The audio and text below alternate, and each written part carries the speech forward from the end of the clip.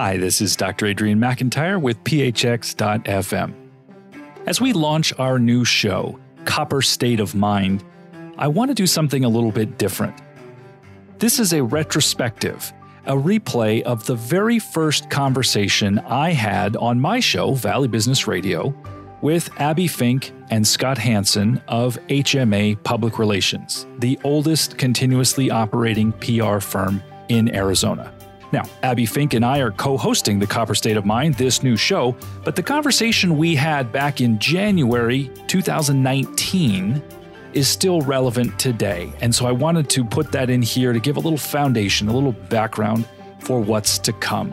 What you're going to hear is the conversation as it happened in the PHX.FM studios, which at that time were co-located with HMA Public Relations. Since then, that building is closed. The studios are closed due to the COVID-19 pandemic. We've gone entirely virtual, and yet we've continued to do our work separately and together. So here it is for a Flashback Friday, my first conversation on the air with Scott Hansen and Abby Fink of HMA Public Relations.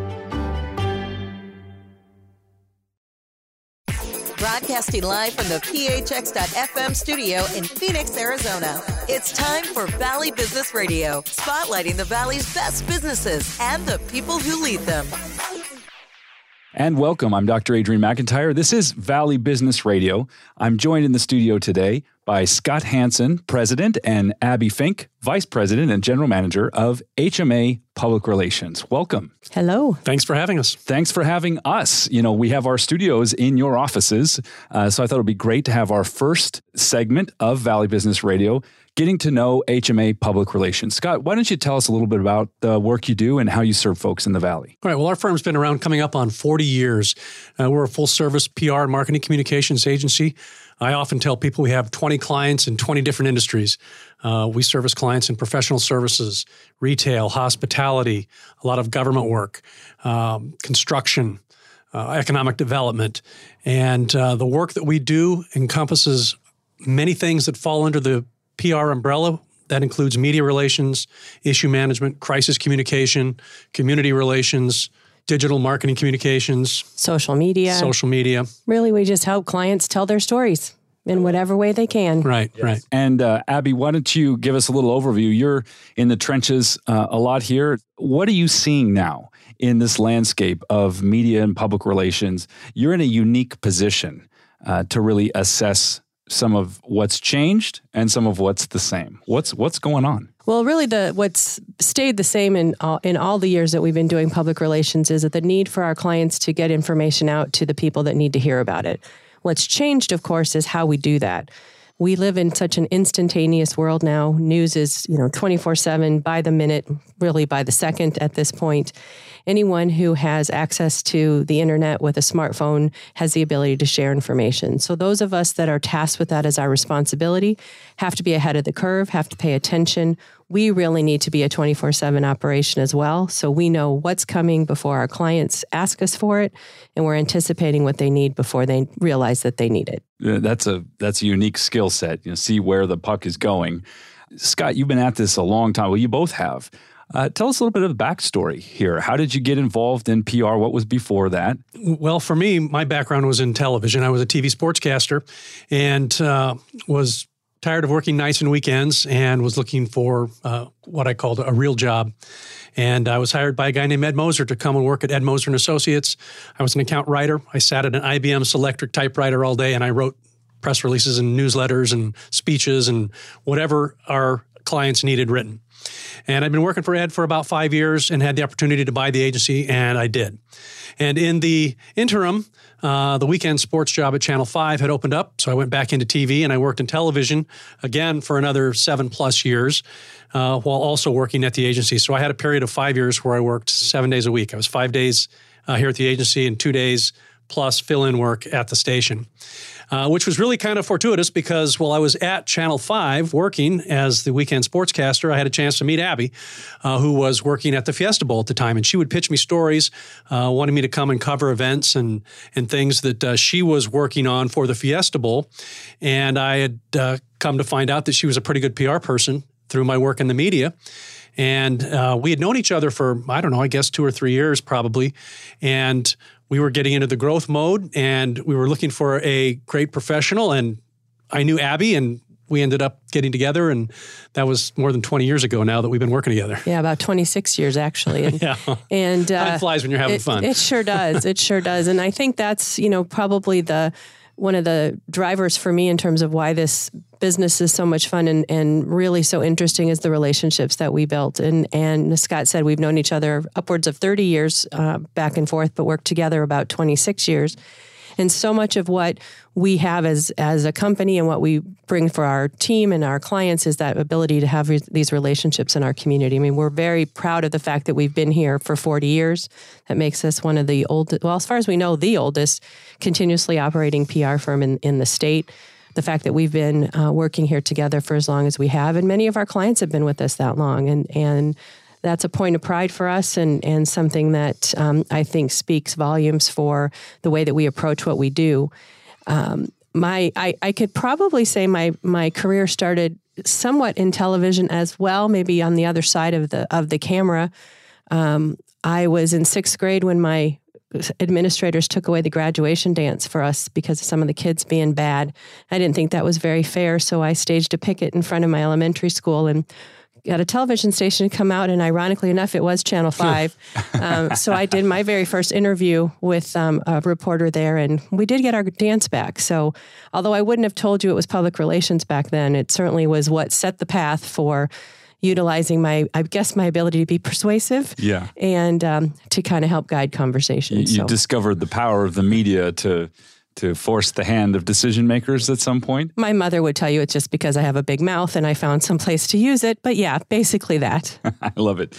Now, Abby, what's the real story here? So you met Scott. You were working for the Fiesta Bowl. He was the media at the time. How did that unfold? How did you then come to cross over to the other side, as it were, and join forces here at HMA? Well, I was handling public relations for the Fiesta Bowl. They do, at the time, about 60 events besides the football game. Scott was the sportscaster at Channel 5 on the weekends, which is when the majority of the events were happening. And this was a time before fax machines and before cell phones. And we, as I was pitching media to cover events, his newscast was on it was a half an hour earlier than the network stations. Right, we were on at 9:30. And as long as I got him information on time and accurate, he would make sure that it aired. And I didn't know he was a PR guy at the time. And it wasn't until we kind of saw each other out at events and things and found out some mutual relationships that that I discovered he was doing the same kind of work I was doing. It was time for me to take a leave from the Fiesta Bowl. I was doing some work independently. Reached out to Scott and had the opportunity to do some freelance project work here.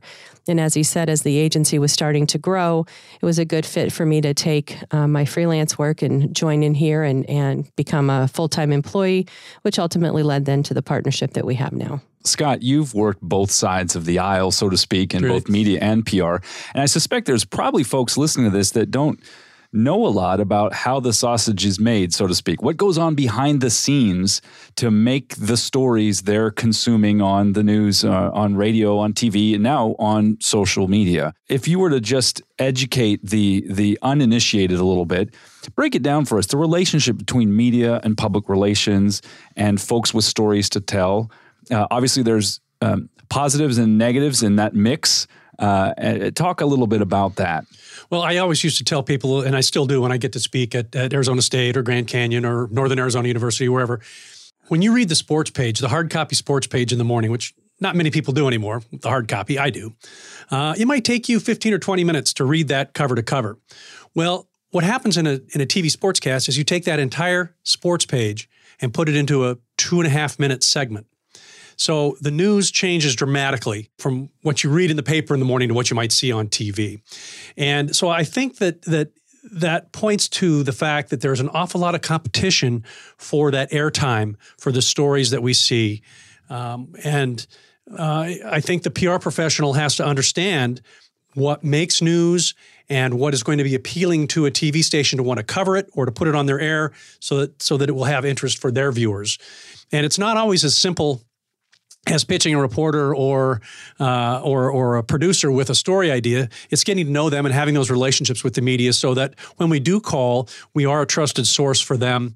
We are a respected contributor to the process, providing them with factual information and information that we have a pretty good idea that their viewers will like to see. Yeah, I think that's something that folks don't necessarily realize is this is a relationships business. The business model is often driven by advertising and by clicks now and other kinds of things. But behind the scenes, the professionals have relationships that help them facilitate telling those stories. And so it's your reputation as a PR professional, isn't it? That is as much whether or not you can get the right story in the right outlet at the right time as the quality of the story itself. What do you make of the fact that so much of the media coverage has gone in the direction of the clickbait, the hype, the high emotion? There's a lot of stories to be told that don't fit that mold. How do you navigate this new landscape where audience tastes have changed? Abby, do you want to weigh in on that? I think it's an interesting question because, the media is a product, right? The newspaper, television, radio, that's a product that we consume. We have a variety of different ways to consume that product now. It's not so much that we pick up the newspaper off our driveway in the morning. We might see it on our phones. We might get it off of our computers. But I think the clicking component of what media has become has really challenged those of us that bring information to the reporters for them to do, and really has challenged them. They know that their product is being judged daily on not so much always the value of the story itself, but whether or not they get the click-throughs and the shares that happen on social media. And I think that some of that is directing what actually ends up being written about. One of the things that most people may or may not know is that an article is written, but there's typically someone else that's writing the headlines. Well, I think that's blended now because those headlines are now being written in a way to drive your eyeballs and click through to that content. And we know that our friends in the media are being evaluated by what their following is on social media. So it's a different level of conversation now. It's a different level of review of whether your information is correct. It puts an awful lot of pressure on all sides of that to deliver accurate, deliver it fast, make it relevant, because what we're talking about in the 2:00 hour one afternoon is not going to be the same as what is getting talked about by 4:00 that same afternoon. And so there's a lot of pressure to deliver a product that appeals to so many different people. And that's challenging for us on this side that are bringing the news to the reporters in hopes that they see relevancy in it as well. And I think another really key aspect of this is for consumers to be able to differentiate between news and opinion. Yeah. We've seen at the local level, I think it's still pretty objective. I think our newscasts at the local level in any market are pretty objective, and the reporters do a really good job of being factual and keeping their opinions out of it as much as they can. But we've seen a morph over the last few years with some of the networks where it's either a liberal network or a conservative network, and people that want to hear that type of news will go there. And I think we've seen that happen in the last few years, which has certainly changed the whole media landscape as well. Well, and it requires all of us to be smarter consumers of that product. We have to recognize where that information is coming from and be a good consumer, find multiple channels.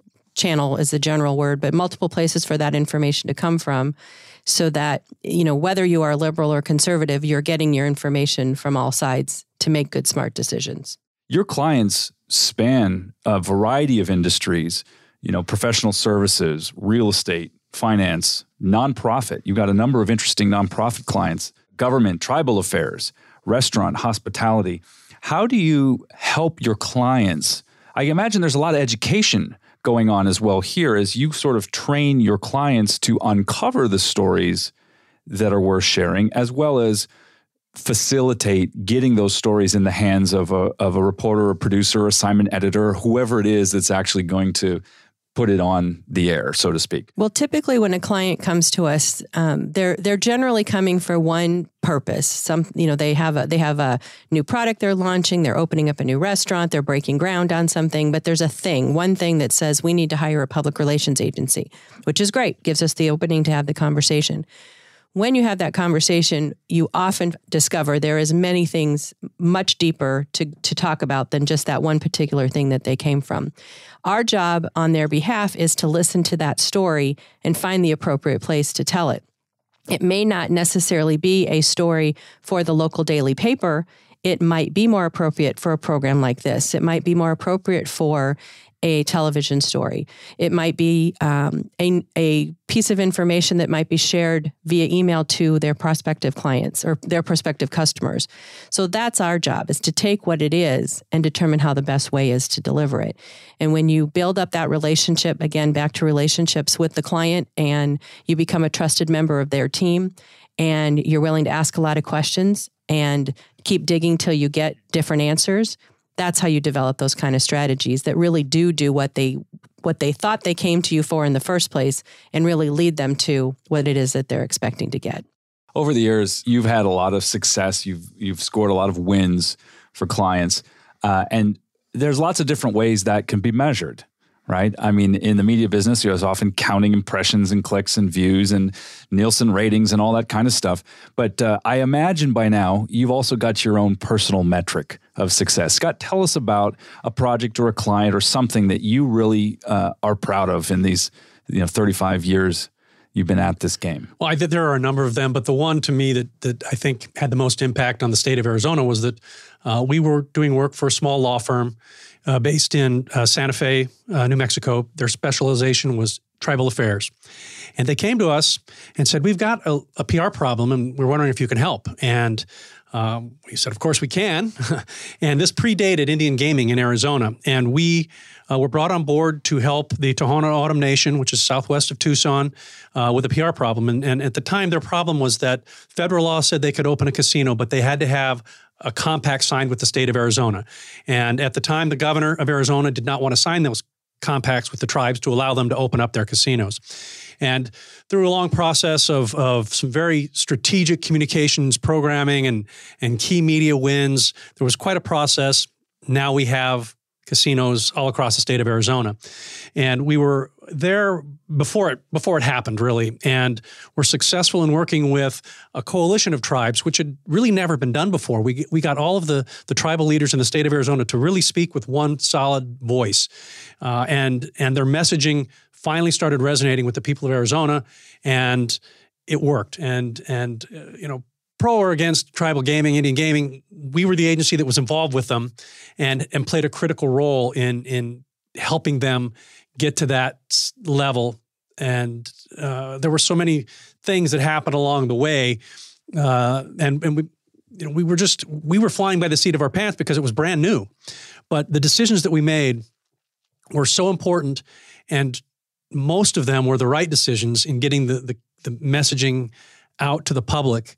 That we had some pretty big successes, and have been very well recognized by our peers for that work and those types of things. And in my mind, I think that is, the biggest thing we've done as an agency. It's been a long time, but we're still involved in that now with doing work for casinos and tribal governments. And we gained that respect of those tribal leaders back then, and we were such a trusted partner for them, and we've never lost that. And I think that's been very important to us as a business over the last 25 years.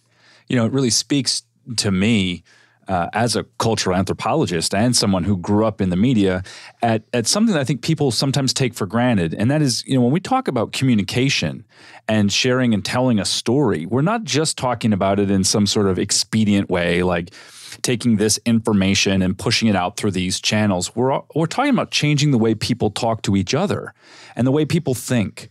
And that example is fascinating to me because of the community building aspect of what you described.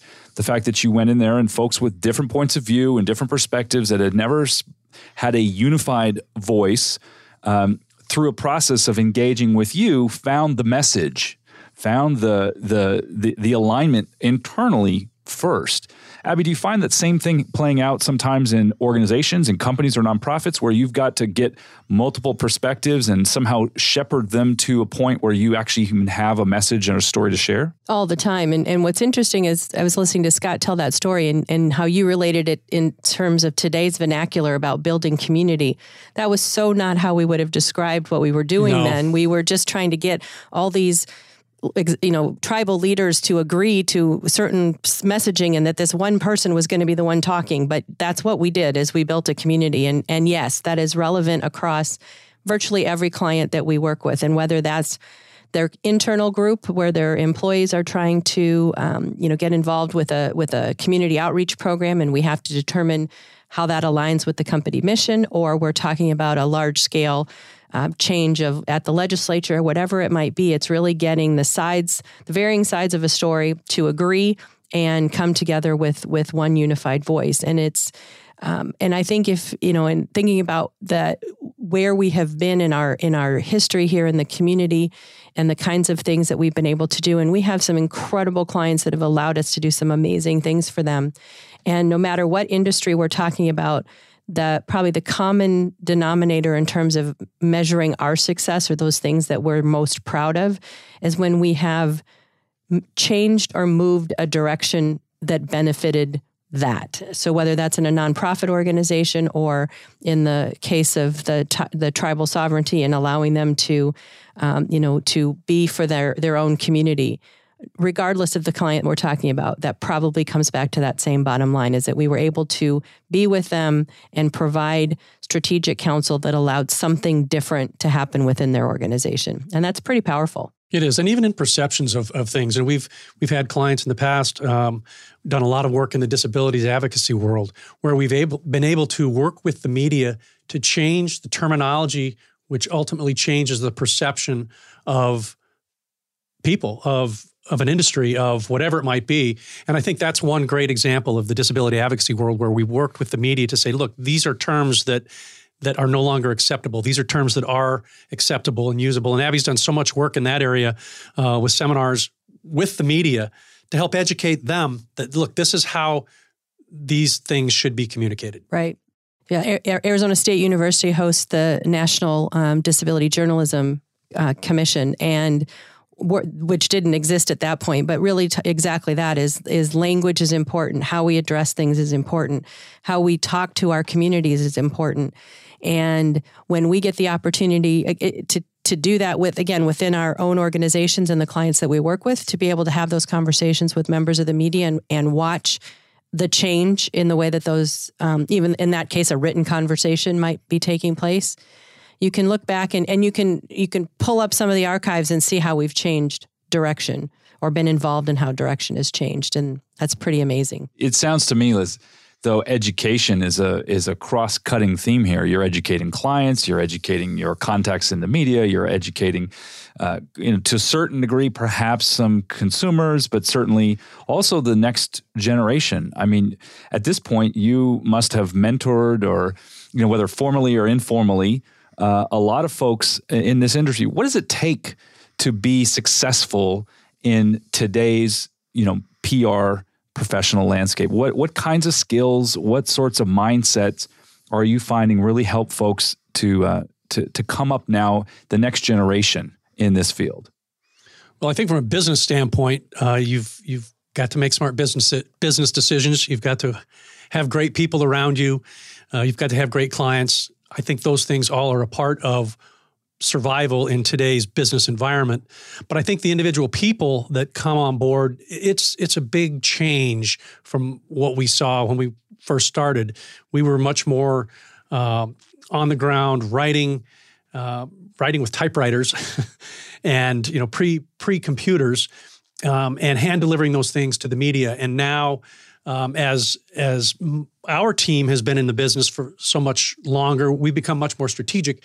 And then as we have newer people coming into the industry, they've been able to help educate us as to what some of these new platforms are and what the new generations expect in their communications messaging and how they want to receive it. That question actually is being asked when I do that mentoring now, the students that are coming out of the journalism programs or the communications or programs are asking that question, what do I need to be successful? So the first thing is that you're in the right place, right? You're getting your degree in a communications field, journalism. So you're learning the tactical skills. The part that I think makes you a successful public relations practitioner is other stuff. Reading or watching the news every day and knowing what's happening in your community, because what we do is dictated by what else is happening out there in the marketplace. It is recognizing what is, if you're working on a project here in the Phoenix area, what's important to Phoenix? What are the things that make sense here? Maybe different than what if you're working on a project in, say, Chicago or Los Angeles. You can't teach those things. Those sort of come inherently, but a natural sense of curiosity, the ability to ask a lot of questions. Those are the kinds of things that make you successful. We can teach you a lot about how to do the work that we do, but you have to come into it with really that desire to uncover information, to keep digging, and really to believe in the projects that you're working on that are so important to the clients that we're willing to invest our time and talent in helping them out. And we want you to come in and have that same expectation. Yes, I want you to be a good writer. And yes, I want you to understand what social media is all about. But more importantly, I want you to know why. Why do you want to do this? And why are those things important? You know, so much has changed. I grew up in radio. And my dad, before I was born, started a small radio station. It was a one-room college radio station in Southern California. When I was 5 years old, he got the bright idea that our family should have a show. So we recorded a weekly children's radio show, and really just being part of KSGN, that was the station, and growing up in that environment really exposed me to one way that media was done. And that was the way for a long time. And this was a small nonprofit community station. It eventually grew to be quite significant in its impact, in its small way. My dad used to say, well, I'm a huge fish in a very small pond. But so much has changed, and now there's no question that the smartphone and the apps built on top of not only the phones, but the internet itself have changed the way that we communicate. Or let's say they have changed the opportunities that we have. Maybe we still communicate in the same ways, some of it positive, some of it negative, some of it good, some of it ugly. What do you see from your professional point of view about how social media, which is, just another way of saying what we all do now, how we find information. There's Google, and then there's the other apps on your phone, Facebook, Instagram, LinkedIn, Twitter, et cetera, et cetera, et cetera. How has that changed your work, or has it? Oh, I think it's changed things tremendously. And I think what it has done is it's allowed citizen journalism to be created. And there's some good to that, but it's not all good, because when we see things on Twitter or Facebook or whatever other platform we're on, there probably wasn't an editor to verify the facts, to do the fact checking, to make sure that what's going up there is legit. And I think that's caused a problem in the last several years as far as, the whole fake news and what is out there that we should or should not believe.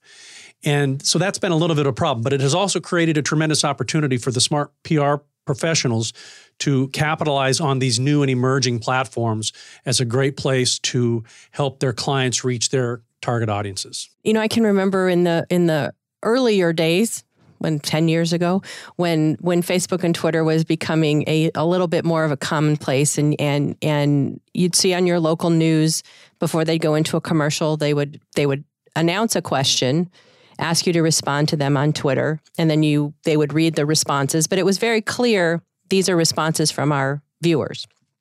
Today, we're seeing sourcing for stories happening much more significantly on these social media platforms, which again means anyone with access to them becomes a source for a story. There's a responsibility again on all ends, and as Scott said, there is no editing function in Facebook and Twitter other than your own self-editing. Nobody is monitoring to determine the validity of that information. Those of us that receive it, whether we receive it friend to friend or whether we receive it from a professional level, have to be able to figure out a way to verify that information and its truthfulness. And there's no question in all the years that we've been doing this, social media probably has changed what we do more significantly than any of the other technologies, if you will, that have come to our into the workplace. And again, we started before fax machines, and FedEx was our instantaneous delivery service. But because of social, we've stepped up our strategies. We've talked a lot more about how those platforms can be beneficial to us and to the clients. And when kids as young as 5 and 6 have accounts, and platforms like LinkedIn lower the age of being able to access it. And, my father was an early adopter of Facebook. He had it before I did. We have to think about how that reach happens and how you use it to your best advantage. Yeah, and the most recent statistics I saw, the fastest growing segment on Facebook is 60 to 80-year-olds. Right. And it's a very dynamic environment. One of the things about that editor role has been taken over by the algorithms themselves. Oh, you like that? You'll like this. And there's a way in which that's very beneficial to consumers because it helps surface in a sea of information and stories and things shared by folks on the network. It helps surface things that are relevant and interesting. Of course, we've all seen the dark side of that, which is it starts to become an echo chamber, and you're only hearing the points of view that that you like and that you resonate with, and that gets you to click on them, and so on. Has anything changed in the nature of what makes a great story, with the taste and consumption having shifted a little bit? Are the fundamentals of what you're trying to get your clients to communicate still the same, or have you discovered new dimensions of the storytelling part of public relations? Well, I think a good story is still a good story. I think because of the different platforms, it's just a variation of how it's told or where it's told. But the great stories are still great stories no matter what, and they're timeless, I think. Yeah, I think I would agree with that you can't get this information out if it's not worthy. And as you said, algorithms and things help dish up what we want to see. But we're only seeing it because we've shown interest in it before. Exactly. And so being able to keep finding it is pretty important. Now, what makes a good client for someone like HMA Public Relations? You have the fortunate, I guess, position of being able to be a little bit selective, and at the same time, there's always a need for new business. What are some of your core capabilities, and how does that match up with an ideal client for your firm? Well, I think we've gained a reputation over the years as being strong in a couple of key areas. One is media relations, the other is crisis communications, and community relations. And I think those three areas have sort of driven certain types of clients to us. A lot of business-to-business communication is something that we've become very strong at. Tribal affairs is another sector that we've become very strong at. You'd mentioned nonprofit work earlier.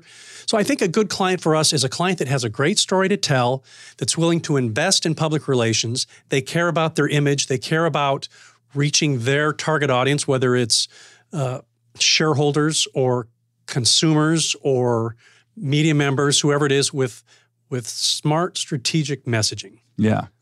Scott, before we let you go, I also want to ask you about your books. You've got 2 books out dealing with different angles on sports. That's obviously a lifetime passion of yours. Tell us a little bit about those books and what you were trying to accomplish in there. Well, it is something that I'm very passionate about. I've been officiating high school sports for more than 30 years. And a few years ago, it kind of occurred to me as I was going to these different high schools around Arizona that people did not know who or why the football field or the gymnasium or even the school itself, who they were named after.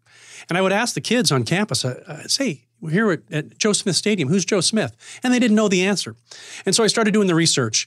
And I wasn't planning on writing a book, but I ran into the Arizona State historian, Marshall Trimble, and I showed him my notes and told him what I was up to. And he kind of strong-armed me. He said, Scott, you've got to write a book. This is lost Arizona history.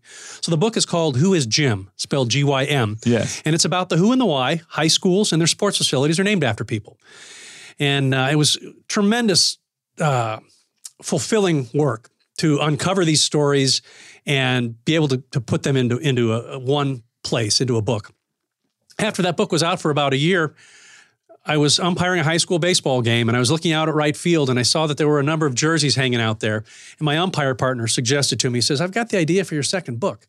He said, who are all these numbers, and why'd they retire them?